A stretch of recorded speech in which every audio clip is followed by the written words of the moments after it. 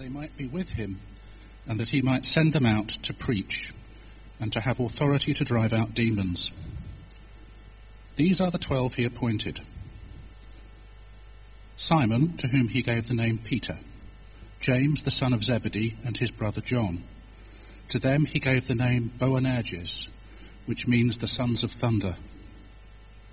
Andrew, Philip, Bartholomew, Matthew, Thomas, James son of Alphaeus, Thaddeus, Simon the Zealot, and Judas Iscariot, who eventually betrayed him. Then Jesus entered a house, and again a crowd gathered, so that he and his disciples were not even able to eat. When his family heard about this, they went to take charge of him, and they said, "He's out of his mind." And the teachers of the law who came down from Jerusalem said, "He is possessed by Beelzebub. By the prince of demons he is driving out demons." So Jesus called them and spoke to them in parables. "How can Satan drive out Satan?" he said. "If a kingdom is divided against itself, that kingdom cannot stand. If a house is divided against itself, that house cannot stand. And if Satan opposes himself and is divided, he cannot stand, and his end has come. In fact, no one can enter a strong man's house and carry off his possessions unless he first ties up the strong man. Then he can rob the house. I tell you the truth, all the sins and blasphemies of men will be forgiven them. But whoever blasphemes against the Holy Spirit will never be forgiven. He is guilty of an eternal sin." He said this because they were saying, "He has an evil spirit." Then Jesus' mother and brothers arrived. Standing outside, they sent someone in to call him. A crowd was sitting round him, and they told him, "Your mother and your brothers are outside looking for you." "Who are my mother and brothers?" he asked them. He looked at those seated around him in a circle and said, "Here are my mother and my brothers. Whoever does God's will is my brother and sister and mother."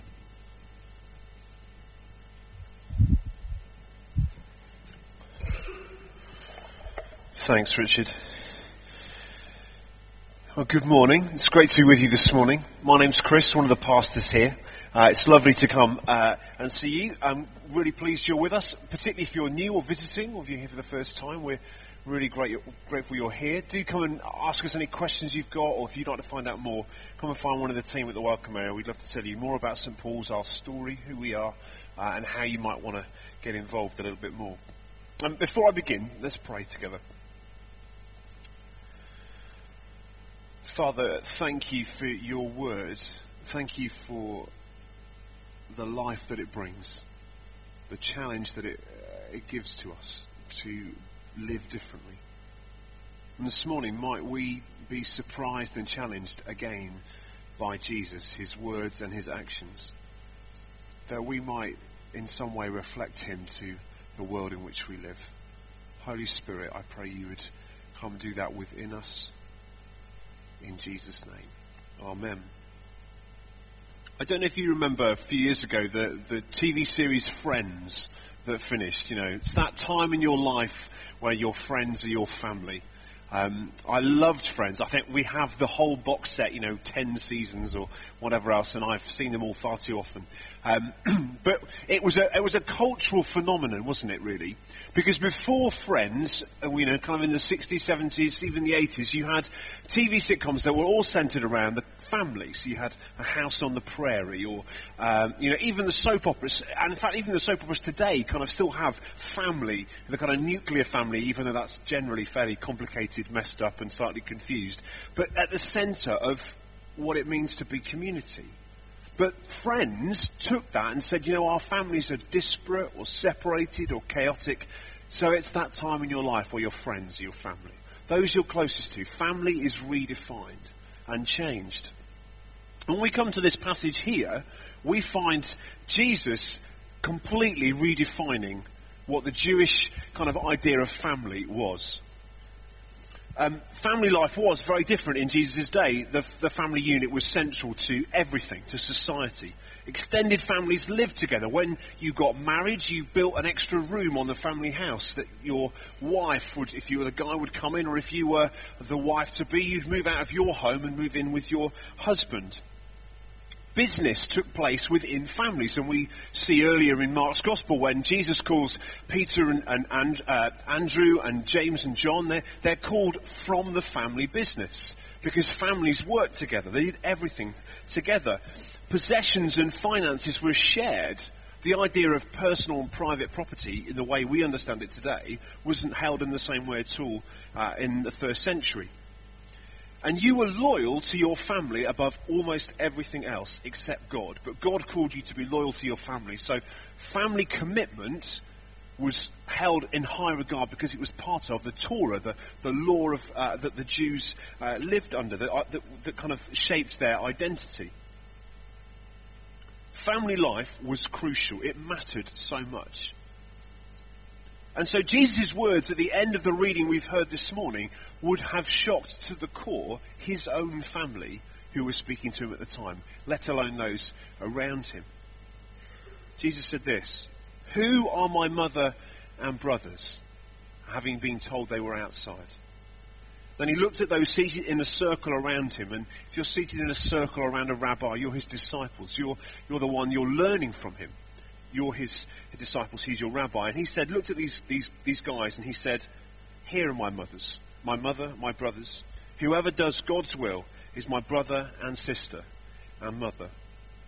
And what Jesus is actually saying is, if you're a follower, you're in the family.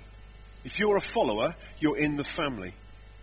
He's blowing apart the strict, exclusive, tightly knit boundaries that define family and saying, no, there's something different, something better that I've come to begin. Jesus completely redefines the family unit in that moment. And we see time and time again Jesus taking something that's sacred, seemingly, to the people of his day and redefining it in a way that it was meant to be. So he's done that with Sabbath. So earlier in Mark chapter 3, end of Mark chapter 2 into Mark chapter 3, Jesus redefined Sabbath, a thing that had become a boundary marker. So rule after regulation was set around Sabbath, this day, this holy day in the week. And Jesus said, no, you've got it wrong. You've missed the point of what Sabbath is. Sabbath isn't for man, man is not for Sabbath, but Sabbath is for man. It's a day of rest, of celebration, of recreation, of connection with God. Not just something that the do's and don'ts, the lists of can and cannots that it had become. And the same with family, is that really family had become almost an idol. It was almost something that was so sacred that to challenge any aspect of it was to shake the whole of a kind of system of worship. And Jesus said, no, we're never meant to be an exclusive in crowd. We're never meant to just exclude others who aren't part of our family. So a synagogue in Jesus' day was made up of a group of families. And so it was very hard for an outsider to come in. And Jesus came for the outsider, which is why he seemed to upset so many people, including his own family, his own mother and his brothers. You know, one of the images to describe the church in the New Testament is the family. It's central to our identity, our idea of what church is. And so when we become followers of Jesus, disciples, we become part of the family of God. Our Father is God, and we become brothers and sisters in Christ. And we read this, Paul writes this in Romans chapter 8. The Spirit you received when you became followers of Christ does not make you slaves so that you live in fear again. Rather, the Spirit you received brought about your adoption to sonship. And by him we cry, Abba, Father. The Spirit himself testifies with our spirit that we are God's children. Now, if we are children, then we are heirs, heirs of God and co-heirs with Christ, if indeed we share in his sufferings, in order that we may also share in his glory.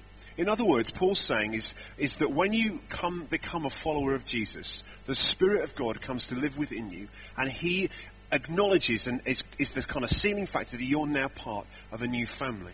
And in the context of Romans, Paul's saying is that God chose you, called you into his family, invited you to be part of the family that he's creating. And as we come to the start of our reading and we see the first kind of fruits of the family, if you like, the disciples, the first called apostles. This ragtag bunch of people is this new family that Jesus invites to start. So at the beginning of the reading, we see Jesus goes up the mountain all night to pray, to choose the 12 apostles. He comes down and calls these 12 to be his sent ones. They're called to be with Jesus. So in this family, there's intimacy. We're invited into an intimate relationship. We're not invited into a functional relationship. We're invited into an intimate relationship. We are to know God, just to be with him, to be with our Heavenly Father, to be with Christ. But we're also sent out to preach the good news, to demonstrate the kingdom of God that's now come. There's a purpose to the family. The family doesn't just exist for itself, which is, I think, what Jesus is really challenging. In and of itself, the family isn't just to exist. It's not just to stay as it is. It's to have an outward focus. So why don't we have a look at this distinguished group of the first family, the first members of the family that Jesus chose to call. And as we've seen in Mark, earlier in the Gospels, we looked at Peter and Andrew and James and John. Jesus doesn't go for the best of the best. He doesn't choose those who've academically made it, who've made a mark on the world. In fact, Rowan Williams, the Archbishop of Canterbury, said this about fishermen and carpenters. Apparently, it's written down that good Jews were never fishermen and carpenters. In fact, anyone who was a fisherman and a carpenter was not a great Jew. That's quite interesting. Seeing as Jesus was a carpenter and most of the early disciples he called were fishermen. It's as if, Jesus wants to make a point of saying, I'm starting with those who you think aren't even very good Jews, aren't even very good in your own kind of thing. And in Galilee, Galileans were seen as kind of a backward bunch of people. They were those who lived in the country and didn't really understand the urban ways of Jerusalem. Maybe you can relate to them, I don't know. I'm from the country, I guess, the West Country. Plenty of people who can mock our accent. I'm not even going to try it now. Been out there too long. Anyway, so we've got these disciples. Judas, who was a traitor. Simon, who was a zealot, which is kind of a group of people who wanted to kind of throw out the Romans with violence. Anything goes. The end justified the means. Thomas, who was a rational skeptic.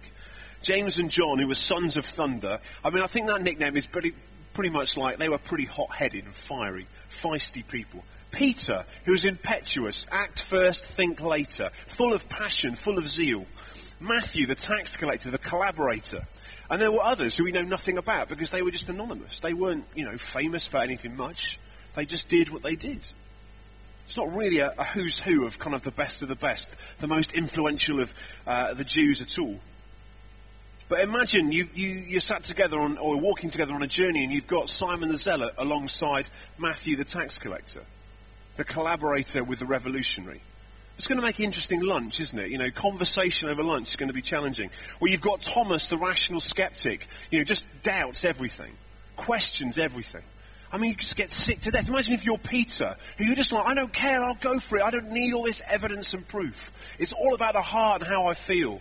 And Thomas, again, is questioning and questioning. I mean, wouldn't it drive you mad? But then wouldn't, if you were more of a kind of rational kind of person and more of someone who just needs to kind of understand and explore a bit further, be sick to death of someone who doesn't even think about what they believe? You see what's happening? You've got Judas the traitor. Do you know, apparently Judas is the only disciple who had a really good education. I found that really interesting to read. But Judas is probably looking down on everyone else, these guys are a bit beneath me. Can you imagine the mixing pot of these 12 together? The constant conflict, which we read about in the Gospels that Jesus is having to deal with. The kind of jockeying for position, I want the best seats in heaven, that James and John, and they sent their mum to do that for them. I mean, that's kind of, can you imagine the conflict that causes? It's like, a hardline conservative politician spending a week with the leader of the TUC. It's like Arsenal and Tottenham fans, sharing life together. Man United and Man City fans. You think of two opposing groups, and Jesus just lumps them all together and says, guys, you're going to walk with me for 3 years. And not only that, you're going to be a group of people who changes the world. God always intended that his family would be messy. God always intended that his family would include people from every walk of life, every political spectrum. From every social background, social class, every tribe and tongue and race, God's intention was people would be there. Because the Jewish people were like, we are the in crowd. It's just for us. And Jesus said, no, you've not got the point of who you are. The point of your identity as the people of God is, firstly, you were chosen because you weren't all that great. And secondly, you were chosen to be the light to the world, to be an open, welcoming, inclusive family. And you've turned from them. So in redefining family, Jesus is challenging that introspective culture that says anyone different, anyone outside, we don't want them. We're just for ourselves. And he's revealing this eternal plan that God had, that his family would consist of people from every tribe, tongue and nation, with no exceptions. Because Jesus came to demonstrate God's heart for the world, the whole world. Gentiles were now part of God's plan. Romans, women, lepers, prostitutes, tax collectors, traitors, not just the righteous, but sinners. To blow open the sacred boundaries of family to include these people. And who are these people for us? To include them was absolutely offensive to so many that he spoke to. But imagine if you are one of those on the outside, longing to be part of a family. We know Psalm 68 verse 6, God sets the lonely in a family. If you were on the outside, if you were one of these, if you were a prostitute or a tax collector or a woman or a leper or a Gentile longing to be part of the family of God, isn't this good news? It's great news. So what about for us today? Jesus came to radically redefine the family. If you're a follower, you're in the family. That's the criteria. You follow Christ, the Spirit comes to live within you and confirms and testifies with your spirit, Paul says, that you're part of the family of God. Jesus tears down these exclusive and introspective tight family boundaries and redefines family as inclusive, warm, inviting, and large. We've just heard God is a father to the fatherless, a defender of widows. God is in his holy dwelling, and he sets the lonely in families. So the family that Jesus is inaugurating is space for everyone. So you've got those who've got a large family, who've got children, and those who haven't. You've got those who are unmarried and those who are married. You've got the popular and the lonely, the eccentric and the real, the sinner and the outcast, the seeker and the believer. This is God's family. You've got those who celebrate alongside those who are grieving. People of every social class, every race, every background, regardless of their history, are welcome in this new family. And so for us as a family here today, as churches in the 21st century, we should be places where we're surprised at the people we find there. The church should be a place where we're surprised at the people we find there. Because really, the church family, wherever that might be, is the only place where you get tax collectors and zealots walking together. It's the only place where you get those of every age, of race, of social background together under one roof, with one purpose. And that's how it was always intended to be. Paul in Galatians 3 verse 28 says this, now there's neither Jew nor Gentile, slave nor free, male nor female, for you're all one in Christ Jesus. We all stand equal at the foot of the cross. Jesus invites us in because we're all equal to him. New Testament Christianity always upsets boundaries and breaks down divisions. It challenges the walls that we put up. You know, so the early church had to deal with Jews and Gentiles. How are they going to fit in the kingdom together? Two groups that were hugely separate in every way, but who came together in Christ. The church met in a home. And the family unit that Jesus wasn't tearing down family. He wasn't wanting to undermine the family life. He was wanting to say, let's make it bigger. Let's enlarge our thinking about what family is. And the New Testament church met in the home. The oikos is the Greek word for it. A place of gathering, a place where people came together. So the home became almost a sign of what the church should be, where people would hang out together, would eat together, would share life together. And the early church made eating and table fellowship, as it's called, central.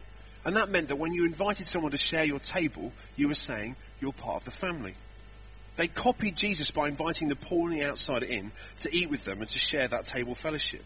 There was no locked door mentality because the door was always open and there was always space at the table. So practically, I want to finish with a couple of things. Firstly this, Jesus always took initiative and took time to invite people. Jesus took the initiative and he invited others into this family. And I want to ask us, how do we feel about inviting others to share in the family life that we have ourselves? Maybe in our church family life, our personal family life, in who we are. Are we taking the initiative and inviting others? Perhaps we can invite others to our home if we're able. But maybe it's something as simple as making sure we take a lunch break at work and inviting someone else to share food with us. Maybe it's as simple as just finding excuses to celebrate and to party. You know, one of the things that the church should be known for, is that it's a place of party, where we celebrate, where we find reasons to celebrate things to do. Birthdays, events, anniversaries, whatever it might be. Find an excuse to party, to celebrate, and invite people to join you. You know, it's a simple way of doing it here at St. Paul's. Why don't we take part in the Interlunch, which is every Sunday, having people round from church for lunch after the service, after 11 o'clock. It's really easy just to put a casserole on, put some food on, and invite those around if you're able to do that. It's a great way of including and inviting others, creating that culture of invitation. Because we know so often that, actually, I think Mother Teresa said that loneliness is the curse of our age. And the way to go against loneliness is invitation. An invitation requires initiative. And I think that's what Jesus is calling us to do. We'll invite others to come to church. Tearfund did a survey a few years back, and they found that 20% of people who don't currently go to church would come if only someone would invite them. That's 1 in 5 people. Now, we live in a very packed city with a lot of people around us. Many of us will have contact with 20, 30, 40 people a week. If we have contact with 40 people a week, that's a lot, I guess. 8 of them, according to Tearfund, would be open just to be invited on a Sunday morning. Just would love to come. Why? People love an invitation. People are open to wanting to find out about God, on the whole. Invite people to the life group. Share life together. Invite people into your group of friends. Make space for others in your life. Be someone who wants to include those you meet, especially the lonely. I come back to this again. We're to try to have a place where the door is always open and there's always space at the table. So to finish, Jesus redefines family. Who are my mother and my brothers, he says. I imagine his family at that point found that a really hard thing to hear. But what Jesus is saying is he's blowing the boundaries off and saying, whoever wants to come can come. The outcasts are welcome. Let's make our family big. Let's include those who are never included. The tax collectors, the prostitutes. Let's bring them together into this melting pot of people and work out how to do life following Jesus together. And we know from the rest of the passage that there's opposition in that. It's not an easy thing to do. But we can see in doing that, lives are transformed and changed. So we've got a choice to make, I guess, is that if that happens, if we start inviting others to our family life, into our home, into our life group, into church, that'll change the way things are. And sometimes we find that difficult. I don't know if you're like me, but I find change and new people are sometimes you can look with suspicion. Who are they and why are they here? But you know, we make a choice to make, don't we? I guess the choice is this: do we celebrate what God is doing? Do we celebrate those who are finding faith? Do we celebrate that lives are being changed, even if that makes us uncomfortable? Even if that means things for us have to be different? And I think as church is growing here, as lives are being changed, people are coming to faith on Alpha in different places, that actually people will come in. And I think that'll grow. And I think as we step out and offer that invitation to others, we'll be immensely surprised at who will say yes and who will come and want to find more about Christ and find faith and community and life in his name. So let's be people who welcome others into our lives, into our homes, into our families. Let's blow wide the boundaries of our lives. Let's be people who make space for more friends. Let's be people who make space and time to invest in those relationships. Let's be people who are willing to be uncomfortable so that others can be comfortable and find faith and Jesus and join the family. And if loneliness really is the curse of our modern age, how this week can we include and grow the family that Jesus has invited us into? Why don't we stand to pray?